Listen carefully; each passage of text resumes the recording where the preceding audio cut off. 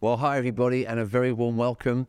My name's Joel, if you're new, and we are in the book of Matthew this spring term. I'm going to be looking at Matthew chapter 20 today. We're going to be reading from verse 17 to the end of the chapter. Verse 17 to the end of the chapter. Let's have the video now reading the passage to us. And as Jesus was going up to Jerusalem, he took the 12 disciples aside, and on the way he said to them, "See, we are going up to Jerusalem, and the Son of Man will be delivered over to the chief priests and scribes, and they will condemn him to death, and deliver him over to the Gentiles to be mocked and flogged and crucified, and he will be raised on the third day." Then the mother of the sons of Zebedee came up to him with her sons, and, kneeling before him, she asked him for something. And he said to her, "What do you want?" She said to him, "Say that these 2 sons of mine are to sit, one at your right hand and one at your left, in your kingdom." Jesus answered, "You do not know what you are asking. Are you able to drink the cup that I am to drink?" They said to him, "We are able." He said to them, "You will drink my cup, but to sit at my right hand and at my left is not mine to grant, but it is for those for whom it has been prepared by my Father." And when the 10 heard it, they were indignant at the 2 brothers. But Jesus called them to him and said, "You know that the rulers of the Gentiles lord it over them, and their great ones exercise authority over them. It shall not be so among you, but whoever would be great among you must be your servant, and whoever would be first among you must be your slave, even as the Son of Man came not to be served, but to serve, and to give his life as a ransom for many." And as they went out of Jericho, a great crowd followed him. And behold, there were 2 blind men sitting by the roadside. And when they heard that Jesus was passing by, they cried out, "Lord, have mercy on us, Son of David." The crowd rebuked them, telling them to be silent. But they cried out all the more, "Lord, have mercy on us, Son of David." And stopping, Jesus called them and said, "What do you want me to do for you?" They said to him, "Lord, let our eyes be opened." And Jesus, in pity, touched their eyes, and immediately they recovered their sight and followed him. If you were with us a few weeks ago, you may have heard the story from Matthew chapter 17, where 3 of his disciples get to be with him on the Mount of Transfiguration, as we call it. There was this high place where 3 had the privilege of seeing Jesus in his radiance. For just a while, light, glory literally shone out of him. They saw him as the glorious Son of God in a way that was especially magnificent, and in a way that stunned them, overwhelmed them. One of the things that happened was the voice of God the Father coming from heaven. "This is my beloved Son, with whom I'm well pleased. Listen to him." Listen to him. That was the only instruction they received from him. Right there, in that extraordinary moment, the voice of the Heavenly Father comes saying, listen to my son, listen to my son. We spent a while that Sunday, a few weeks ago, talking about what that means. What does it mean that God speaks to us saying, "Listen to my son"? And you'd have thought, surely, that these disciples would have taken that in. You know, it was such an overwhelming experience for them. Surely, the rest of their lives, they would be paying extreme attention to literally every word that comes from the mouth of Jesus. It stands to reason. That's what they would do. But what we find as we go through the next stages of Jesus' career is, in fact, still extremely selective listening, at best. These disciples, well, they're sort of listening, but they're kind of listening to the bits that they appreciate, the bits that fit with their prevailing ideas of the kind of life that they want to have, the kind of picture of the world that fits in with their existing worldview, the kind of ambitions, the kind of career prospects. Jesus, when he has things to say about that, they're all ears. But when he starts saying at the top of this passage that we're looking at today, words like the Son of Man is going to be betrayed, he's going to be arrested, he is going to be falsely tried, he is going to be beaten, flogged, mocked, and handed over to be crucified. It's like kind of tumbleweed, it's just like, just let's pretend he never said that. It just doesn't seem to go down into their attention span. Their imagination can't receive it, even though it's told us that he keeps reminding them, he keeps telling them this. Jesus spoke about this many times, but have you noticed, if you've read the Gospels before or heard the teaching of the Bible before, when it did happen, when this prediction of Jesus actually took place, the disciples all acted as if they were shocked. Jesus is being arrested? He's been taken away? I can't believe it. He never told us he was going to do this. Actually, he had told them many times, but they were not listening. They had not listened. They listened selectively. So, for example, in the chapter before this one, chapter 19, in another section of teaching where Jesus is talking to them about the rewards of following him, he refers in verse 28 to when the Son of Man will sit on his glorious throne, you who have followed me will also sit on 12 thrones, judging the 12 tribes of Israel. That landed. Okay, these disciples were fascinated by that bit of teaching. They listened well. They listened so well that they kept kind of putting the needle of the record back to that bit quite regularly. But can we just talk again about the thrones? About these thrones. Thank you for that other. Now, about the thrones. Could you tell me about my throne? I'd like a purple throne. I'd like my throne nice and I'd like a long one I could lie down on. I'd like one with a big TV remote on it. I'd like my throne to be very high up. Let's discuss the thrones. And actually the reference to the thrones is kind of minor in terms of how much space it takes up in Jesus' teaching, especially in comparison to his repetitive mentioning of suffering and the cross. But nevertheless, no. Let's just recover. Let's come back. Let's just review. Just these thrones, Jesus. And even to the point where the mother of James and John gets sent in, the wife of Zebedee, to have a chat with Jesus about her boys and how they really ought to sit on throne number 1 and throne number 2, presumably the best thrones for the best boys. This has really got into their imagination. And we might mock these 12, but whenever we do that, we need to remember that we are foolish to mock them, because we should think about the logical flow. Argue from the greater to the lesser. These are the ones who've been around Jesus for 3 years. These are the ones who've spent time watching, listening, learning, observing. These are the ones he selected to be his apostles. These are the ones who started the churches off. These are the ones who did miracles with Jesus. And so if we imagine that we would have done better, we're fooling ourselves. Don't deceive yourself. It's foolish talk to think, well, yeah, these idiots. Of course, if I was there, I would have listened very sensitively and very thoughtfully and carefully to the teaching about the cross, because that's I would have understood.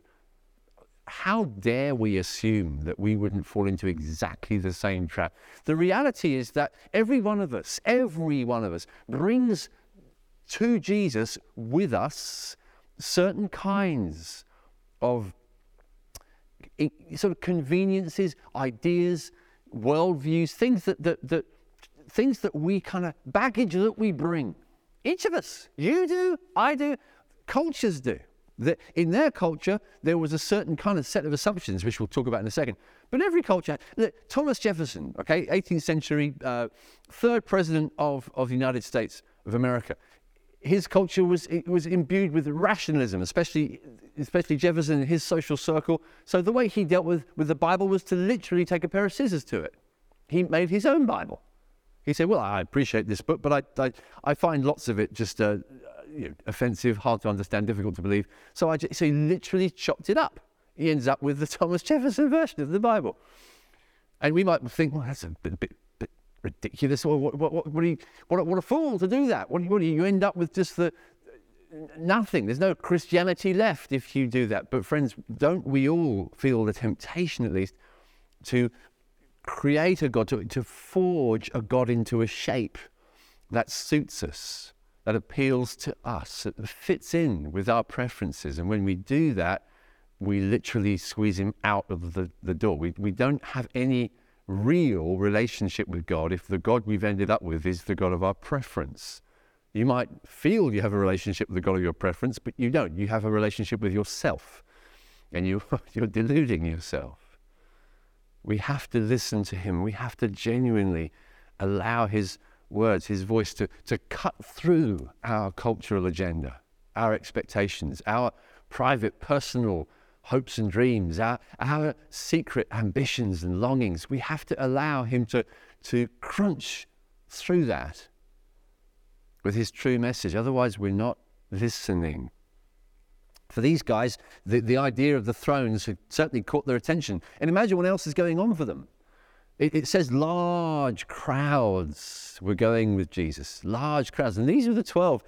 That's exciting. When you feel you're being caught up with a certain kind of populism, this just Jesus mania is just breaking out across Galilee and then Judea and down into Jerusalem.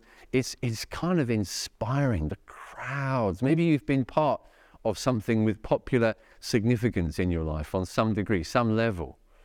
And it can be a heady thing. It can be intoxicating. And of course, it's interesting that both, twice it says Jesus was going up in verse 17. Jesus was going up to Jerusalem. Verse 18, see, we are going up to Jerusalem. Jerusalem really was up. It's physically, geographically up. It's on a mountain.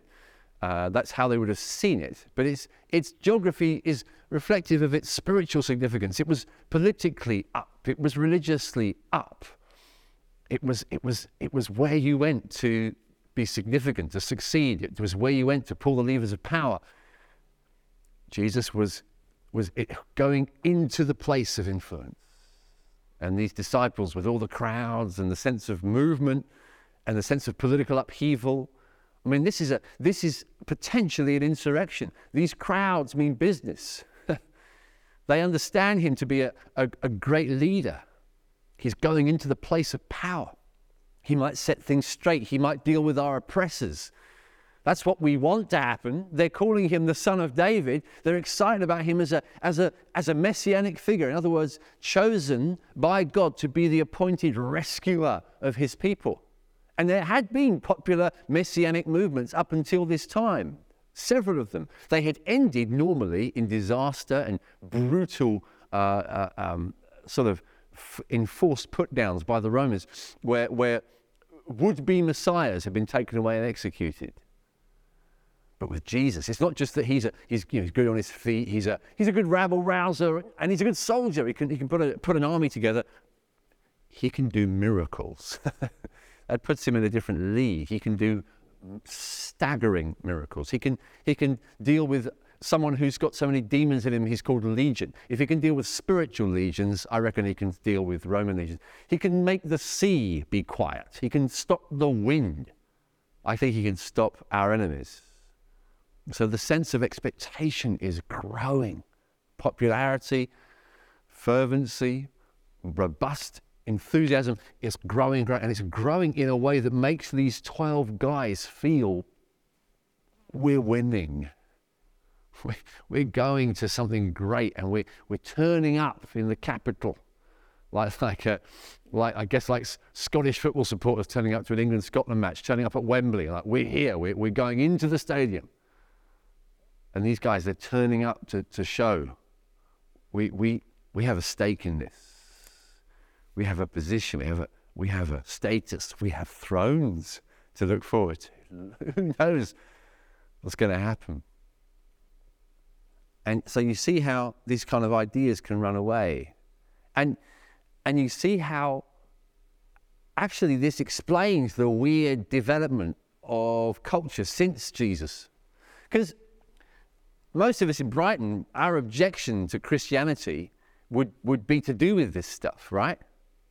Most of us, we like to think of ourselves as kind of anti-oppression, and we like to see ourselves as, into equality and equity and justice, social justice. We believe in that, right?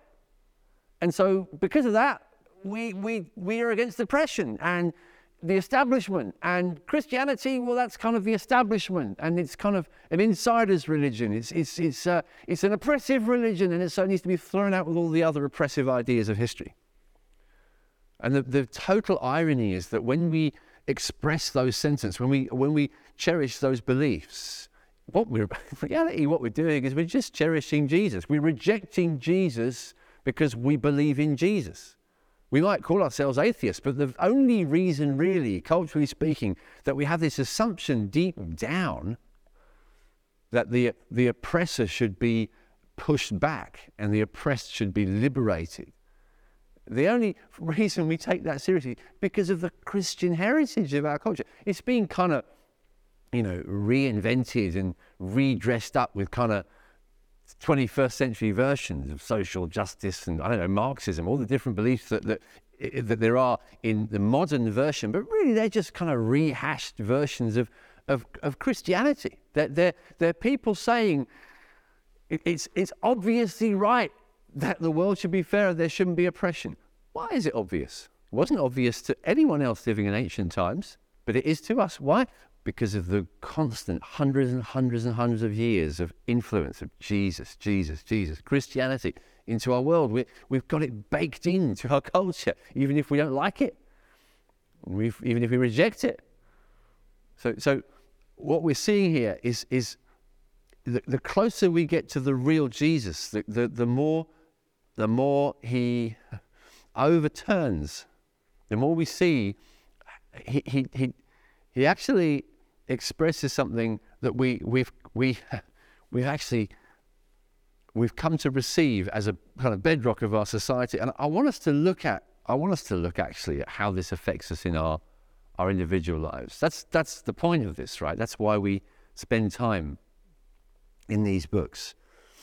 I want us to see how Jesus' teaching in these stories, the teaching he brings, and then the healing of these two blind men, helps us to see who he is, but also sort of see who we are by contrast, and how we can learn to be transformed by learning him, by seeing him and having him change us inwardly. Let me just draw out really simply 3 things that we can see through these stories. The first of them is honor through shame. The second is authority through slavery. And then the third is fullness through emptiness. Honor through shame, authority through slavery, and then fullness through emptiness. Honor through shame. These guys are really looking forward to honor, places of honor, looking forward to glory. But Jesus is making it clear that what he is going towards is the opposite. It's interesting, in this place, he doesn't just say he will be arrested. He specifically points out he will be mocked. He'll be delivered over to the Gentiles, the non-Jews, to be mocked, to be shamed. And he said, this is where I'm going. This is where, are you following me? Guys, I want you to understand, if you're my disciples, no servant is greater than his master, no pupil is greater than his teacher. I'm going this way. Are you coming too? The route we're going, the place we're going, is one of shame. And these guys are longing to be honored, longing to be recognized, lifted up. Coming to know Jesus will involve an overturning of our categories of honor and shame. We've at some point in our journey got to come to terms with that our preconceived ideas of what's what's honor? What's the kind of honor and respect and glory that I think I should have? Your closeness to Jesus will burst some balloons. Will cause you to have to deeply question, sometimes again and again through your life, your preferred ideas of how you should be honored, how you should get glory. Because you're following in the footsteps of someone who walked boldly towards shame and mockery. Being despised was at the heart of his vocation. He was a man of sorrows, rejected by men. He was despised and rejected. Have you come to terms with that? I ask you to, because you need to see it either before you become a Christian, or it's urgent after you become one. If you haven't taken this seriously, you will be horribly disjointed when it happens. You'll be horribly thrown. And to wake up to the reality of this is important. It means sometimes even having to deliberately change our perspective on things that happen to us, change our perspective on the way that we're treated. Sometimes this will be symbolically clear to us. I think of a story I sometimes tell of when General William Booth, who started the Salvation Army, was marching. They used to do public marches back in Victorian times when they just started, and they were an extraordinary movement at the start. This first generation of Salvationists, with courage and compassion, presented Jesus to the destitute and poor of Victorian cities. But they did it in ways that were hated. They were vilified for it. They were even beaten up for it. There was one lady that was kicked to death, I think on the coast at Hastings Beach. They suffered terribly. But on one occasion, William Booth was walking down the street with doing a Salvationist march, and the man next to him was spat on, and he was just about to rub the spit off his coat, and Booth turned to him and said, "Don't rub it off, it's a medal." It's like we have to rethink our categories of what's shame and what's honor. To be shamed and despised by the world, which will come in some way to us. If we follow Jesus, we'll get a taste of this, just a flavor of it sometimes. Some of us will have to take a great long draft of it perhaps. There'll be periods in our lives where we'll feel the shame of the cross. And Jesus has warned us. He's told us to expect it. And it's worth dwelling on it, because the weird thing is that our experience can actually distract us at times. It can confuse us. We can decide at the point of conversion, I'm turning my back on the world and popularity. That's what it was for me. When I decided as a young man, I want to follow Jesus with all my heart, I knew I was saying goodbye to worldly acclaim. I was saying goodbye. I'm dead to that. I don't care about what the world thinks of me. But in a subtle, weird way, it's peculiar how even inside the church, you can have a certain kind of worldliness in the church. It's so weird. It's kind of embarrassing, because it's pretty trivial. It's like, our big youth festivals, young people coming up to me and saying, can you sign my Bible? Which is like, oh, good grief. It's like a kind of cheesy little kind of shallow celebrity culture that exists within the church, which is pathetic and embarrassing. But it's amazing how in more subtle ways it kind of creeps in. You might think, well, who cares about silly people who ask me to sign their Bible? Actually, in a weird, subtle way, we can find ourselves yearning for position, for recognition. And Jesus saying, be careful, don't go there, don't go. That's not the way I'm going. That's not the way I'm going.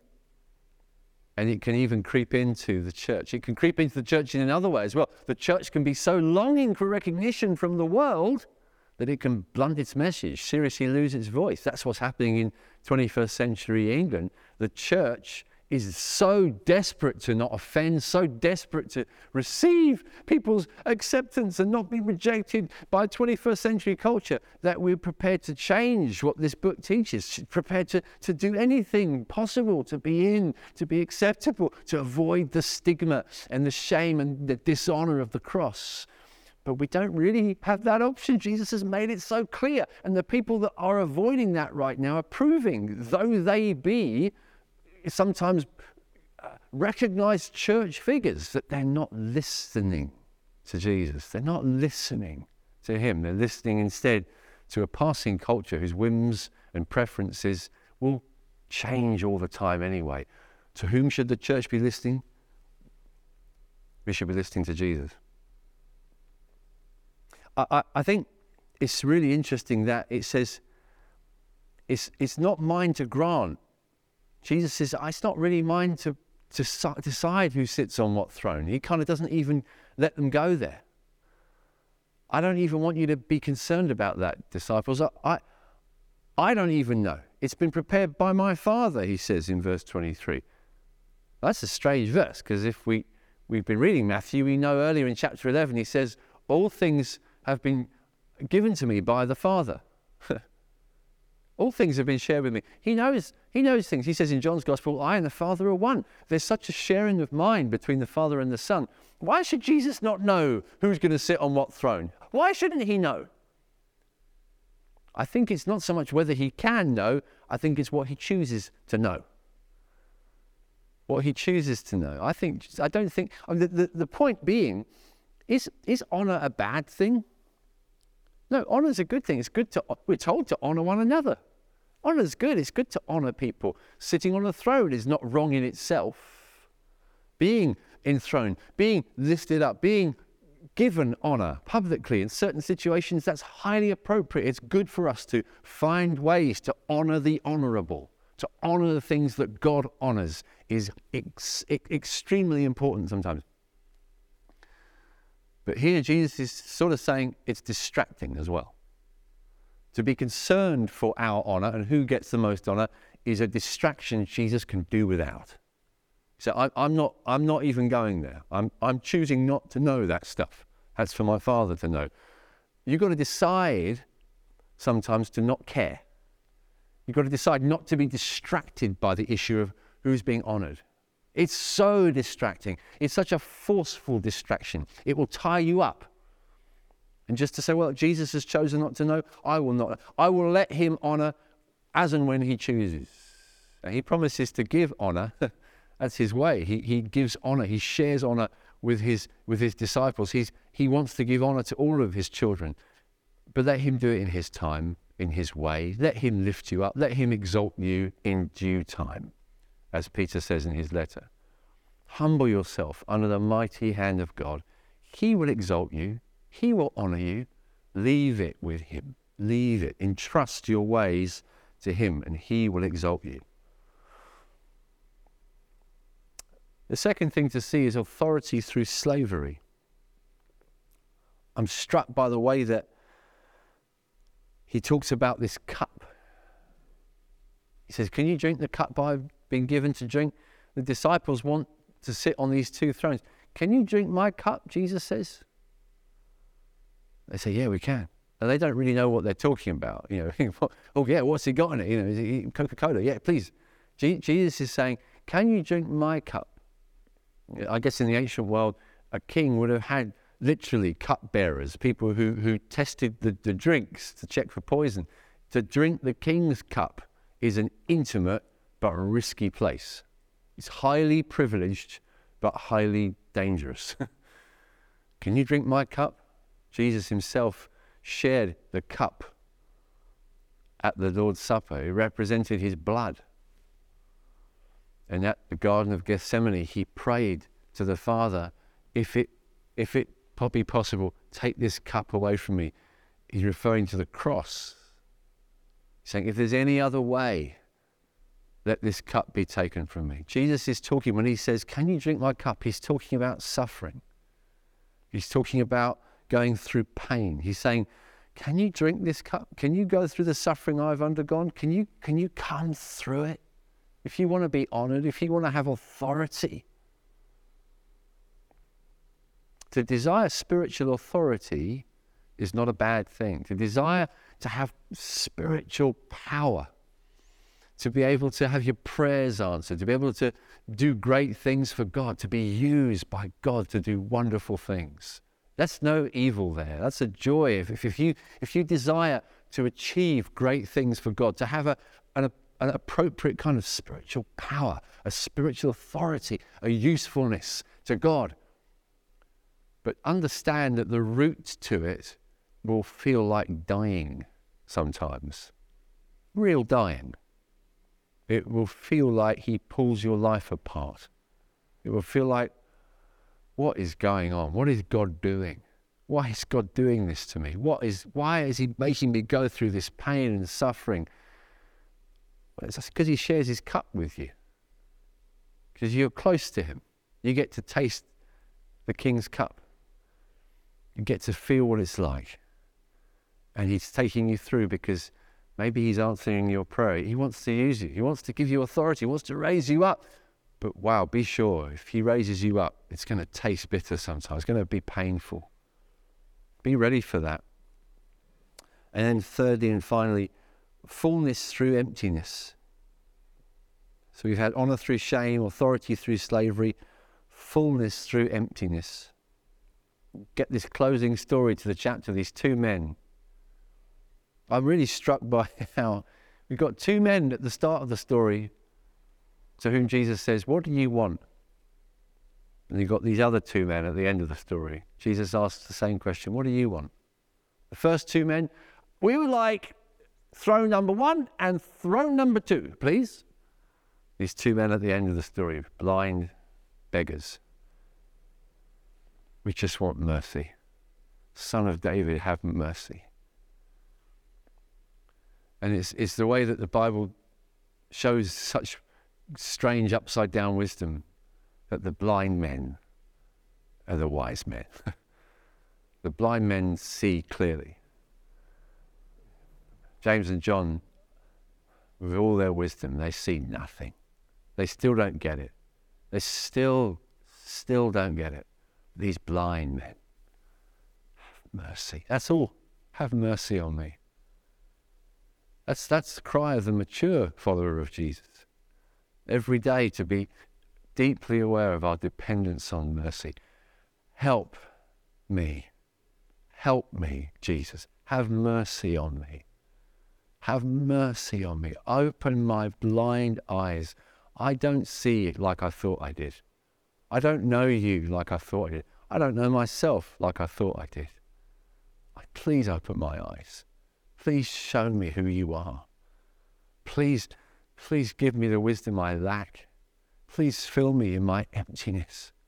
I long for you. I'm desperate for you. Help me.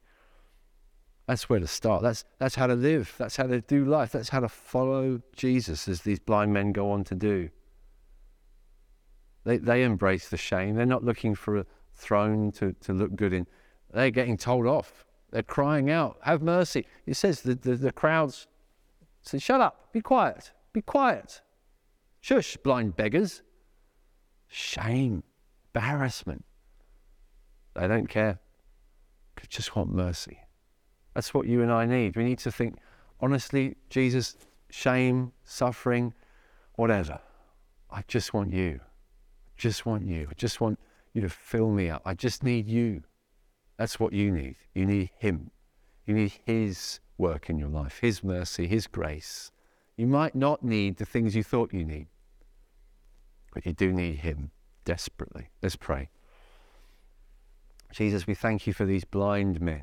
We pray in our blindness you would be merciful. Would you open our eyes to see more clearly who you are, see our need of you, and to trust you, to follow you into all that you have for us, to drink your cup, to take on your shame, and to receive your fullness into our lives. In Jesus' name, amen.